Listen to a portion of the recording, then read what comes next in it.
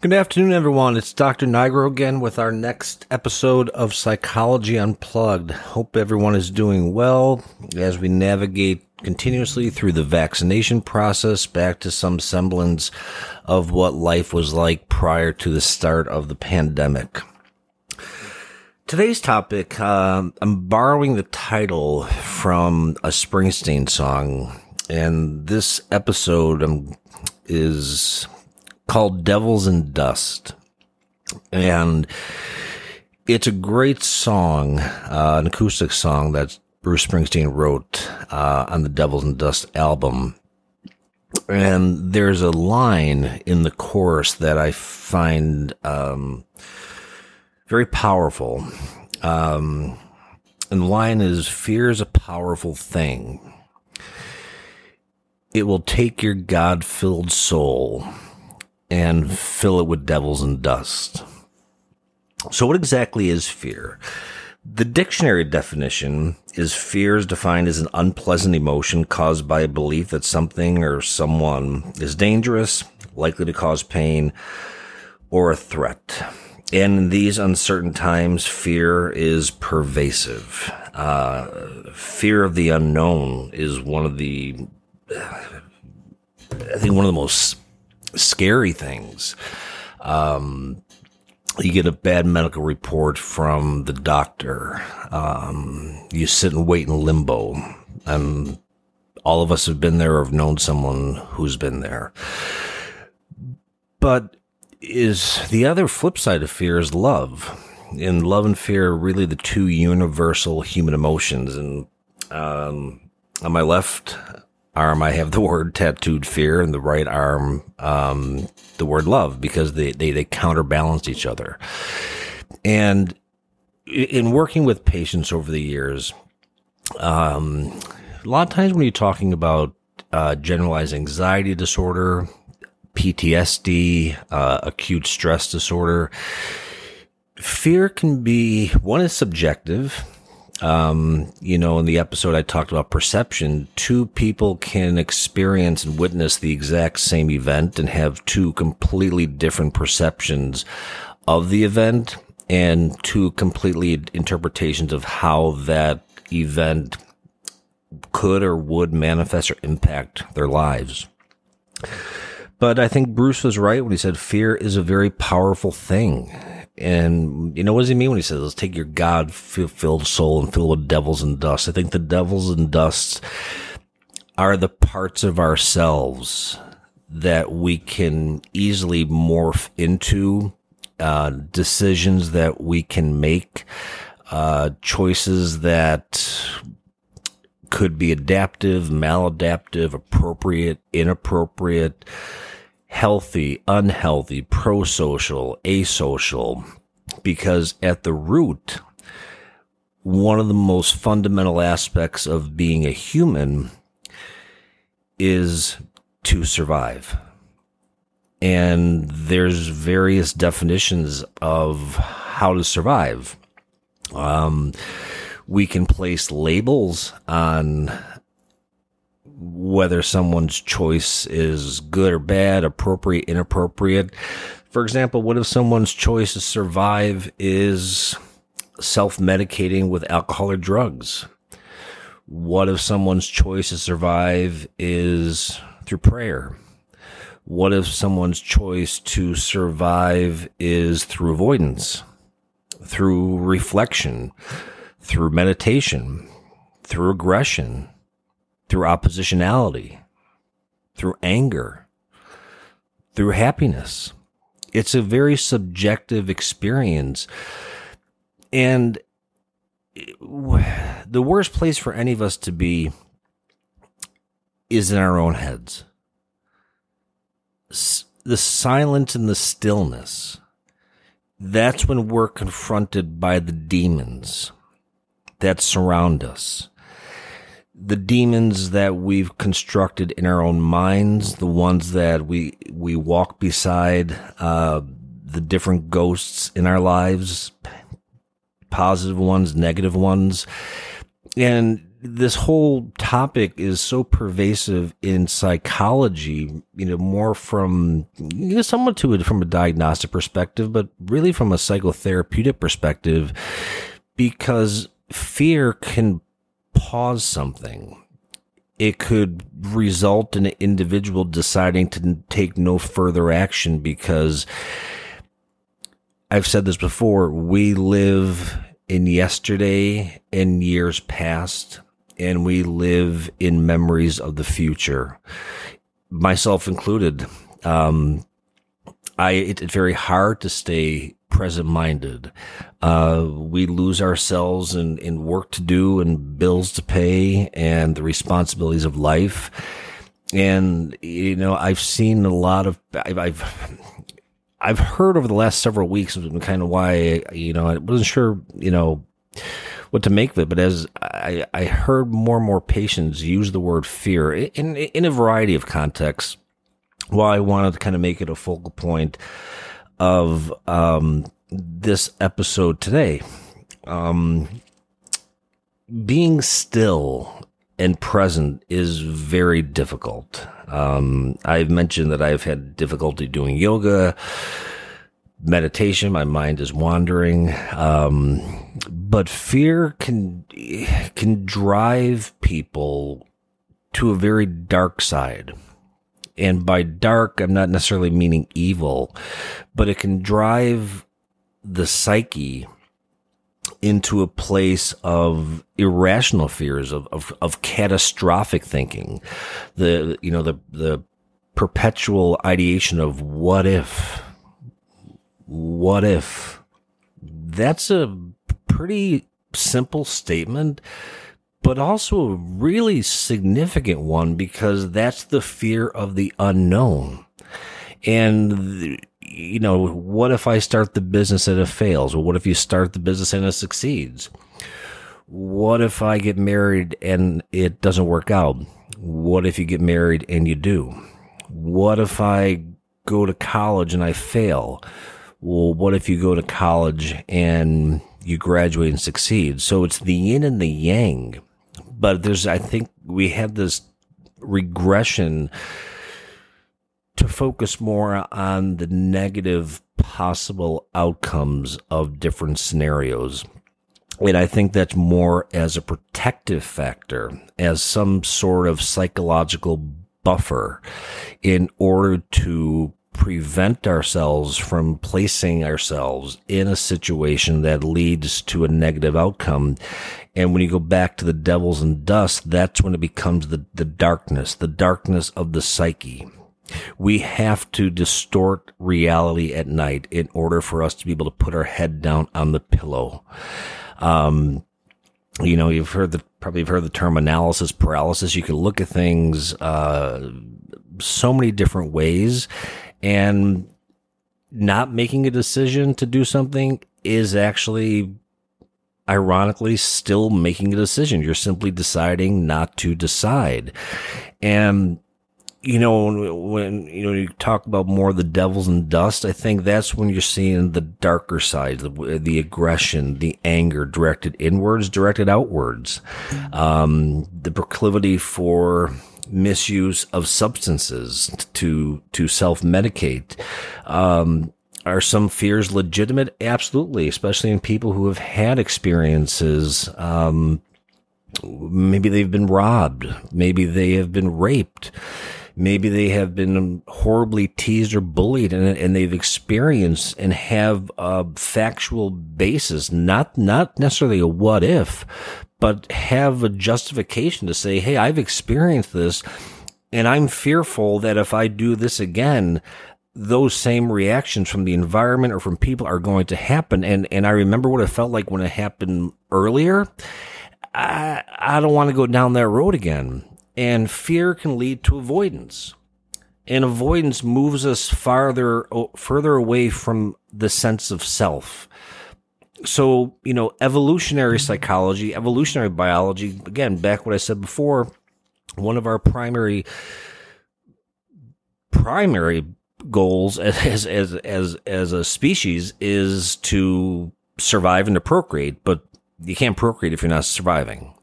But, back to the line, what if what you do to survive kills the things you love? So what if what you do to survive, the behaviors you engage in hurt the people around you, your family, your spouse, your partner, your coworkers, your children, friends, even yourself? That's when fear becomes problematic. Gone to a haunted house there, that's fear, but we can kind of put that in context. Like, I know we're going to go through the haunted house. Someone's going to jump out. That's scary. I think that's a different type of fear, because there's an expectation that we're placing ourselves in a situation where things are going to happen and we're going to be scared.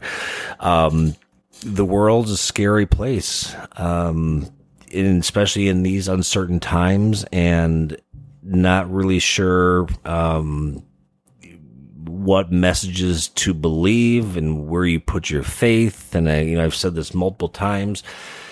Blind faith in anything is incredibly dangerous. Question everything.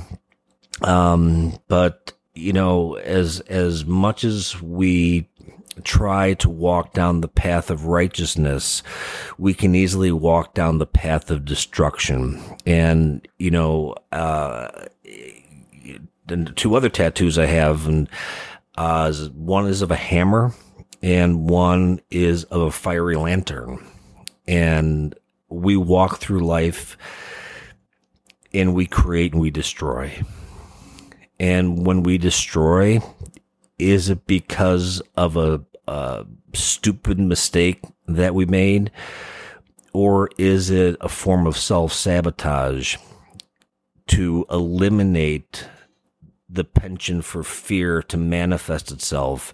So if I self-sabotage, I can dictate the outcome with some degree of predictability because I know what I'm doing versus being a passive recipient.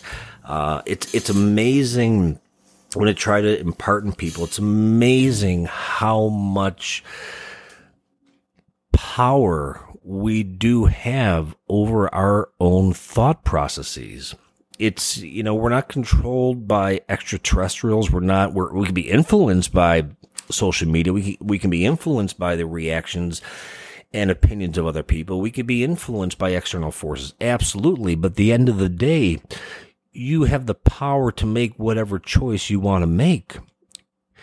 Depending on the situation, the choices someone has or we have available to us may not be as wide, may not be as desirable, but the beauty and the power and the importance of this message is that you still have the ability to make a choice. And, would we choose to not feel fear? Absolutely. Are there people that choose fear? Yeah, probably, given the amount of people in the world. You look at Malcolm Gladwell's book, Outliers. Outliers are fascinating because when something doesn't fit, it means a model can't be totally 100% foolproof, and that's a topic in and of itself for another conversation about outliers. So I would encourage you to look at the things in your life, your individual lives, that are fear-provoking, and then question, is there any validity to that fear? A fear of dying, a fear of failing, a fear of disappointing someone, because that negative side of fear is when the devils and the dust manifest themselves, and the dust is the remnants that cover our psychological mind in sand and in grains.